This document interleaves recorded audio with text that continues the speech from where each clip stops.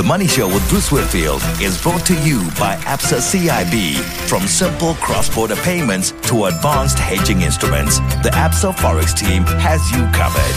Absa is a registered FSP. The Money Show. The markets. Arthur Karas with us this evening. That relative underperformance of China is what has characterized today's market activity. Arthur, good evening. Good evening. Yes, absolutely. Two disappointing sets of results. The Chinese numbers, as we were discussing previously, and then also, while a strong number in many respects from Richemont, a underwhelming number in terms of expectations. So the market. Looking at those results and saying, is this the top of the luxury cycle? Should we expect things to slow down from here? The luxury cycle, of course, that epitomized by Richemont, the luxury goods group, whose share price fell 9% today. It's been riding a post-COVID wave of extraordinary demand. And finally, either we've got enough bling or people have run out of money to buy the bling. I'm not too sure which one it is, but either way, sales are slowing. Yes, if we break the results down, what's interesting is that Chinese sales, and this is for the second quarter of the year, Chinese sales are up 40%. So phenomenal results, and that just really shows their economy opening up post-COVID, people starting to travel, people moving around and wanting to spend some money. Whereas in the US, sales are down 2%. So they've had strong sales. We've gone through that cycle, and then we've seen things slowing down. So those are two very different markets, giving us two very different reads on what's happening in those two markets. So you kind of need to look at that Chinese number as well and say, well, the consumers are spending money, even if the industrial part of the economy is not pumping. I was talking to some American friends today, just say the mood in the United States is really, really gruesome. It's one of deep concern about the future and this anticipation of a recession which is going to decimate jobs and destroy livelihoods all over again. There's I won't say panic in their circles within the United States, but people are concerned. I think people are concerned. I think we're having this big debate about what the outcome is, or what the outcome is going to be of all these rate hikes that we've seen in the US. The feeling at the moment is that while things are slowing down, the jobs market is still quite strong. So you're not seeing employment rise. And you are seeing the various sectors suffering, other sectors doing okay. But I think the consensus is that it is possible that we could see a soft landing, but we tend not to see these things very often.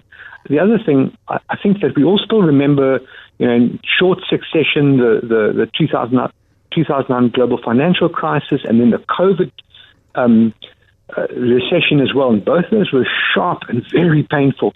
So with those in our memories, we're going to think about any kind of recession as being extremely bad. And the reality is that they don't have to be quite that bad. They're not always going to be at that level. The warnings today from Anglo American Platinum, we knew that their update was going to be a negative one. The prices of the commodities they produce, the platinum group metals, everything from platinum to palladium to rhodium and all the other coming under a huge amount of pressure over the last 12 to 18 months. But not only that, just the disruption to the production that they can do as a result of power cuts is devastating. And it's coming through. We haven't seen updates with this detailed in a while, but just the impact on the mining industry, which is such a big consumer of energy and necessarily so, and can't substitute all of its energy needs, it really shows it coming quite unstuck. I think that's definitely part of the story, but for Anglo American Platinum, there's more to it than that. So, it's one thing to get the metal out the ground. You then have to concentrate it and put it through this big kind of process that kind of gets rid of some of the rocks, and then you have to smelt it.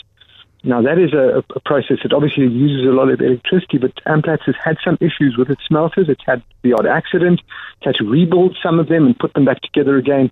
And getting these smelters online and kind of building them up and getting them going can take a while. So they're being affected by that as well.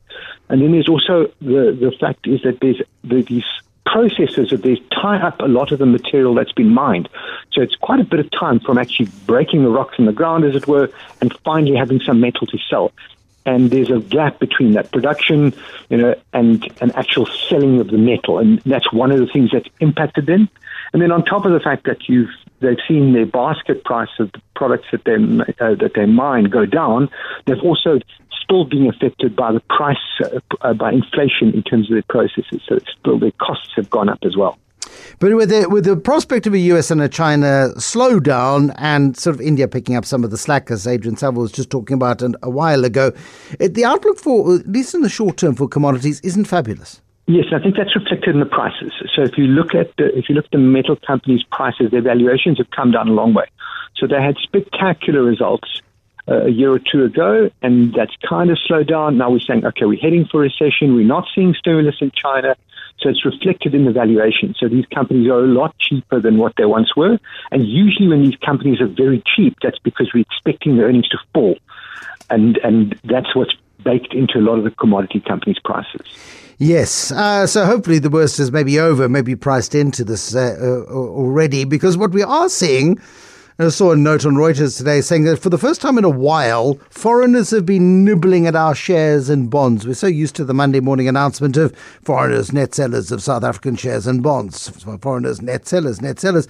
Today, net buyers. I went, what? Hold on a second. I know it's too early to call a change in trend, but that was something encouraging. Absolutely. We have seen that for a long time. If over the last couple of years, we've seen foreign companies become the largest shareholder of a lot of our domestic companies. And the kind of weakening economic situation that we've seen over the last couple of years has seen a lot of foreigners exit those positions, or at least cut them back. But that's also been combined with the locals selling their local stocks, because we're all allowed to take more money offshore. So that's led to an additional source of pressure on a lot of local holdings as the SA managers have sold down their SA holdings at the same time. Yeah, but it's nice to see foreigners coming back. We need many, many more of them. Of course, we need an end to load shedding. We need a little bit of certainty in terms of economic growth, and then everything's fine. Unfortunately, none of the stuff is easy, Arthur Karas. I saw an interesting forecast today from Goldman Sachs. I don't know, it was just before I came on air this evening, and I'm not too sure whether or not you saw it. But Goldman Sachs is looking at the US dollar rand. These things are notoriously unpredictable. But they're looking at the rand-dollar exchange rate in 3 months at around 18.25, which is kind of where it is at the moment. In 6 months, 17.75. 12 months, 17.50. By the end of 24, they say 16. By the end of 25, they say 15. By the end of 2026, they say 14. That's unthinkable to us, as those of us who are used to watching the rand depreciate almost in perpetuity. I'm wondering whether or not Goldman Sachs is onto something here, or is it just an anomaly of forecasting that you can change your mind at any moment, of course, and say, well, yes, at that moment in time, we kind of thought by the end of 26 it'd be 14 to the dollar. It didn't happen. Bad luck. What's your view? Well, the first rule of forecasting is if you're going to forecast often. So you don't want to be stuck with one number in front of you for the next couple of years.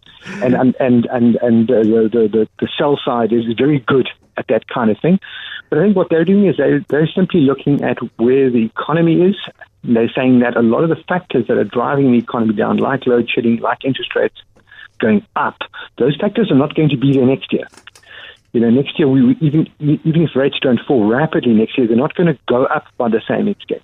And we are slowly and steadily, as hard as what it might feel at times, we appear to be getting on top of the load shedding. So if you take those things out of the picture, and then you add to the fact that the consumers won't be suffering from rate hikes plus cost of living increases to the same extent again next year, and then you turn around and look at our long bonds and say these are yielding, above 11%, then you can say, wow, the SA stocks, we've got a lot of good companies here that are about as cheap as what they've been in 20 years. Then the market looks attractive, and then it's not hard to imagine a scenario like that. But I'm not making a forecast. I'm merely stating. No, absolutely. But that's what's so interesting about this. They're actually putting their necks on the line and saying, we believe this is possible. And for those of us who sort of live in the environment of the continual depreciation in the mindset, it's weird, and we need to change our assumptions, perhaps, or at least challenge our own assumptions. Well, the rand it hasn't been on a steady slide for 20 years. The rand is very much a roller coaster, with a bit of like lower highs as we go along. So there've been a number of occasions where the rand's been very weak, and people have been, okay, this is it, it's all over, it's only just going to keep depreciating. That's often the time at which we get a bit of a cyclical upturn and things improve. The tough thing right now is that we're not really looking at a global cyclical upturn. That's one of the things that normally gets us going, because we're a small, open economy. We export a lot of what we produce. to other parts of the world when they're booming, the mining and metals story, and we're not seeing that part of the story. So that's missing this time around, and it makes it a bit harder to say, okay, this is a wave that's going to carry us. But certainly, there's a lot of cyclical factors that have driven us down, and those cyclical factors will not be there over the next 18 to 24 months, all else being equal. Thank you to Arthur Karas this evening. Arthur is Portfolio Manager at the Old Mutual Investment Group. The Money Show with Bruce Whitfield was brought to you by Absa Corporate and Investment Banking. Protect your business from unfavorable currency movements. Go to Absa Forex. Absa is a registered FSP.